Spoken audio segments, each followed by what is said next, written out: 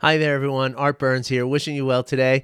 Welcome back to the Showing Up to Your Life podcast and YouTube channel. Yeah, I might sound a little different. Today's a little bit of a weird day, and I actually almost didn't record today.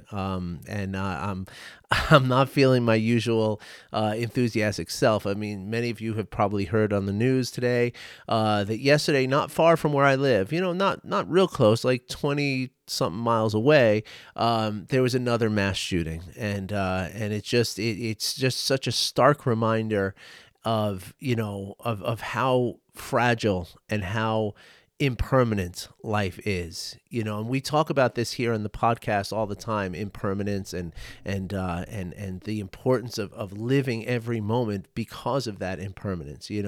And so I came to my on my on my list today for today's topic was ironically how to look at the work of practice. Instead of looking at it as work, as a chore, as something you toil with, try to look at something as you play and as recreation, right? And I almost sat here and said, well, how can I do this? How can I talk about playfulness with this heaviness in my heart right now? 10 people, in the blink of an eye yesterday, in the beat of a heart, 10 people are gone. They're just gone. And their loved ones, their friends, their families, their pets, they're all just feeling today that there's this empty place in their heart, that it's gone.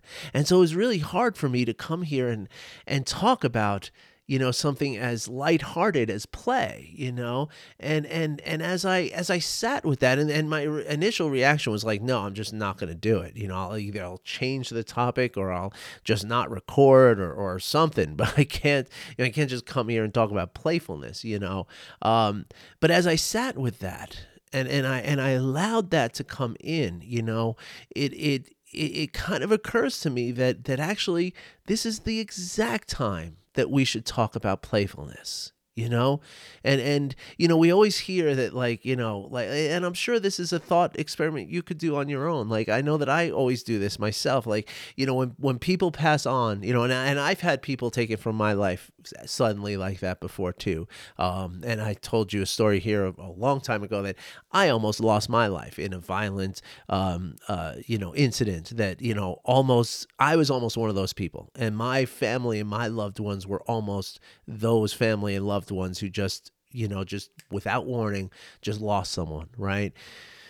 And it's that fragility of life. So anyway, I'm sorry. So I was balancing this idea of doing something lighthearted that feels so dissonant from what I'm experiencing today personally and in my community, right? Because, my community, I logged onto Facebook this morning, and I have people who are teachers and, lots of parents and, local people here in the Denver, Colorado, and Boulder area. Like, I have lots of people who I know who live up there, and I was literally checking the names, to see if I knew any of them, and like that's how close it is, and so I was weighing this heaviness that I'm feeling and this sorrow that I'm feeling, but weighing that against my obligation to you and my obligation to myself and my obligation to this work, right? To put this content out every day. That's the promise that I've made to you, right? And so here I am, and I'm going to go ahead with it, right?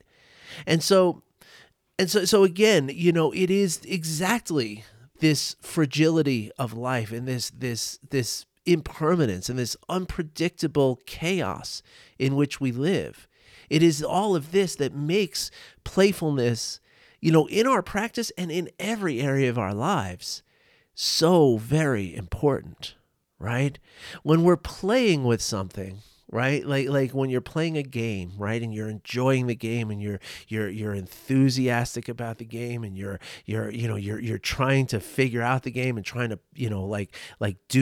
perform in the game, and this could be anything from a game of, a video game, or a game of Uno with your kids, or Go Fish or something, or it could be, golf. And this is one of the biggest lessons that I learned with golf, is that once I stopped taking it so seriously, I started actually getting good at it, right? And so all the games that we can play, right? When we're really playing them and we're not worried about how good we're going to get at them, and we're not worried about how what the heaviness of it all, right? Like that's when we can loosen up, and we can approach it with a looseness and a lightheartedness, right? That normally in almost every circumstance is going to benefit our performance of that, right? And now that's not to say that there's no such thing as serious play either, right? Like when you see a world-renowned musician on a stage, right? That is work. Right? They are very, very serious about what they're doing. They're putting on a performance for, maybe 100,000 people sometimes in a stadium, right? And so that's very, very serious business. But yet they're playing music, right? It's a play. And that's really what life is, right? And so when we can bring this concept, I want to share a story before I go into this further, because it's really, when we do play, when we think of something as a game, and when we think of something as a playful, occupation or exercise, right?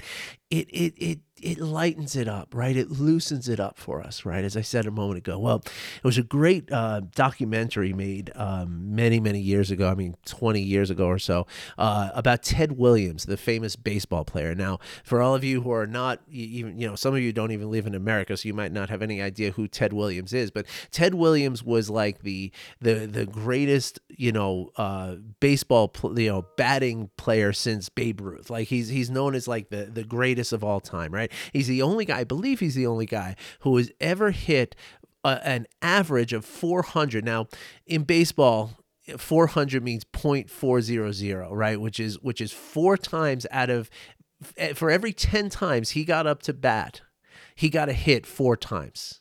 Right, out of 10, right, and that seems like not that big a deal, right? It seems like, well, these guys are making millions of dollars; they should all hit like that, but they don't. A really good batter is considered like the 300 average, right? So Ted Williams, I believe he's the only one still who has ever hit for an entire season.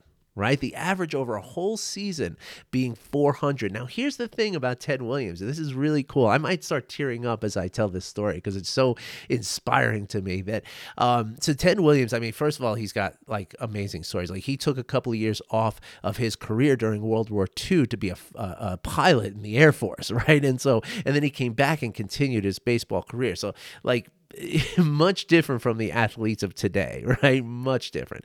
And there's only one Ted, as they say, but anyway, so in that last season, right? In this, I don't know if he retired I think it was in the middle of his career, but anyway, he was during that season, where he hit 400. Right.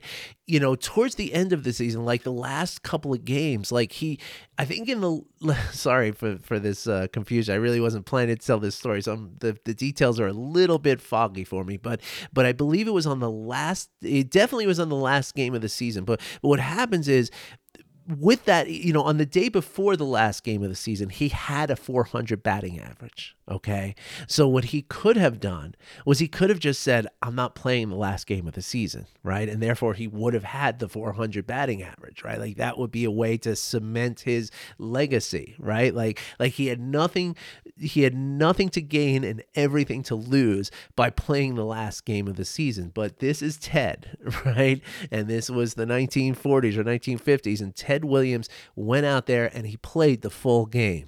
Right. And it was in all the newspapers at the time. And it's a very famous story that, like, why the heck would he do that? Like take the day off, have the, win that thing, have that fame, have that fortune, and plus for baseball fans, there was never someone who had done this. So it was like everybody wanted it just to happen, but Ted, no, he was going to play that last game.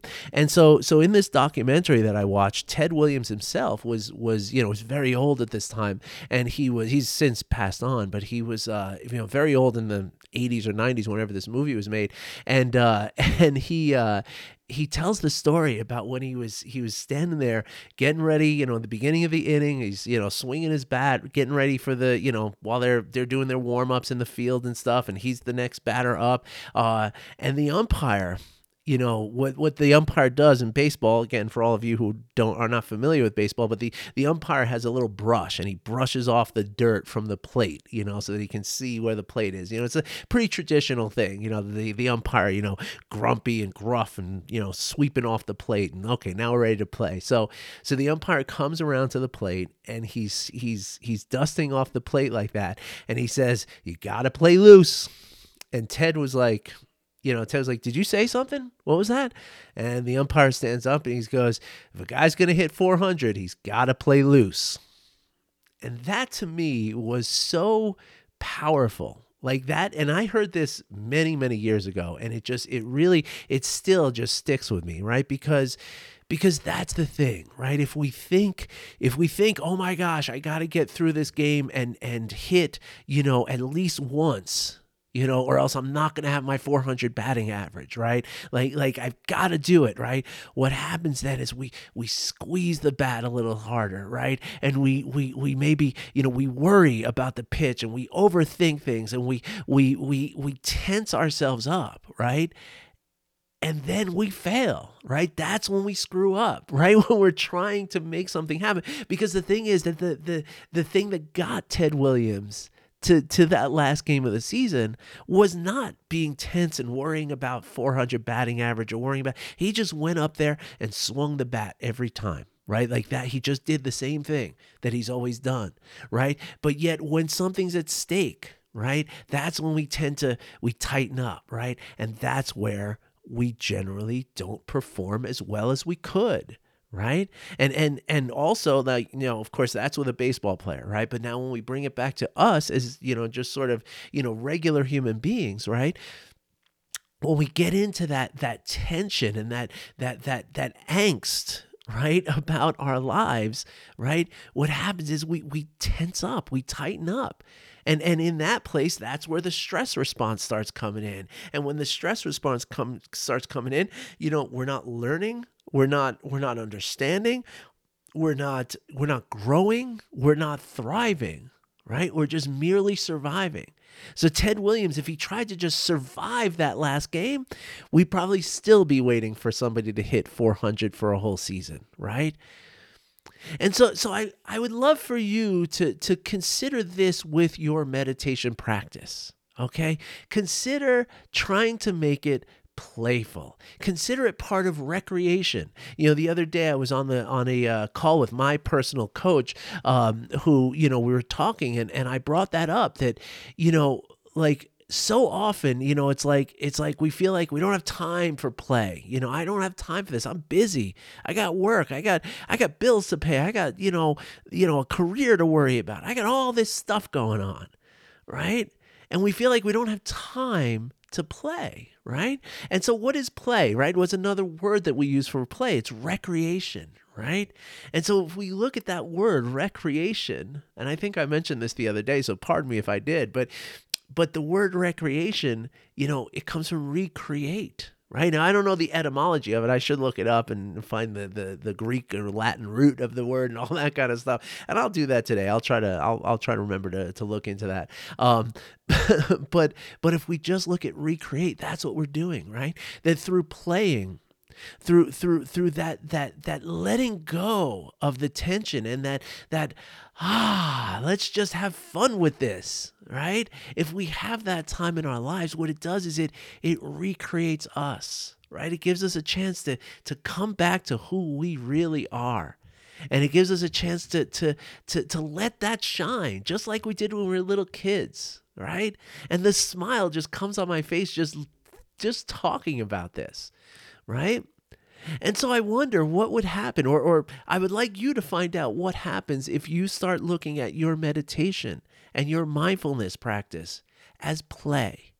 right? So many times people I work with as a coach, they struggle with it. They're like, oh, no, I need to do this because, I need to get better and I need to improve myself. I have lots of different people. Some people come to me, say like my family's suffering because of my stress. Some people come and say my job is suffering because of my stress. My health is suffering because of my stress. I can't sleep because of my stress, all this other stuff. So it feels like something very important. Like we got to fix this so that I can get better, right? And of course we do. I mean, I want you to sleep. I want you to have a better time at work. I want you to have a better family life, you know? But it's just like Ted Williams in that last game, right? We got to be loose with this. We got to be loose. We got to be able to just enjoy it and explore with it and experiment with it. Right? And when we think of life in general this way, and that's one of the magical things that happens, that what you do in meditation starts to impact all the things you do in the rest of your life, right? And that's the beautiful way that this works. But when we can bring an essence of play into everything, right? Well, then, when you're playing a game, you don't think of failure. Right? Like, I mean, if you're playing competitive sports, that's different. But if you're just playing, right? You're just having fun and playing something, right? You don't necessarily think, I mean, if you're thinking of it as failure, then we got to work on how you're playing, right? Because play does not include success or failure. Play is just about doing the thing, right? It's very present. It's very in the moment. It's very mindful in that sense, right?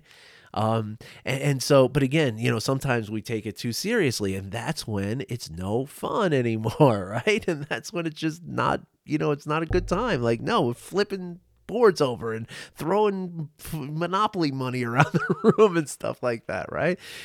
Nobody wants to play with somebody like that, right?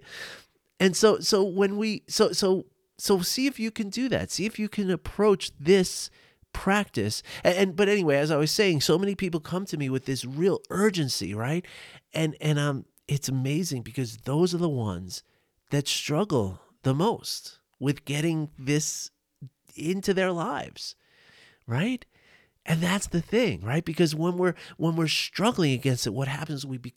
That's part of the delusion, the clinging, and the aversion that I talk about all the time here, right? We're clinging to this thing, and we're being aversive to the idea that maybe we'll fail at this thing, maybe we won't be awesome at this thing, right? And the minute we start getting into that, we start creeping into the negative emotions, right, of fear. And once we're in fear, our body's going to tense up, and we're not going to perform the way that we could, and the way that is most advantageous for ourselves and for the thing that we're trying to do. And so I do believe, and we're going to talk about this a little bit tomorrow, how we can apply playfulness to all areas of our lives. But let's start with our mindfulness practice, right? Treat it as a game. Treat it as play. Just see, like, hey, how long can I do it? Like, how long can I balance this spoon on my nose? Think of it that way and see how that changes things for you. And please let me know. I would love to hear if this changes things for you. I really would. All right, everybody. Thank you for listening to this kind of strange episode. Again, I'm trying to honor everything that's going on, but also honor what we're doing here, and the point is that people do, violence happens every day. Just because it happened 25 miles away from my house doesn't mean that I can stop my work, right? It doesn't mean that you aren't still going to benefit from something I might say today. And I hope you did. All right. So thank you for listening. Thank you for watching. And I wish you well. And try to really live life today. And live it like it's a game. See what happens when you do. All right, everybody. Thanks for listening. Take care.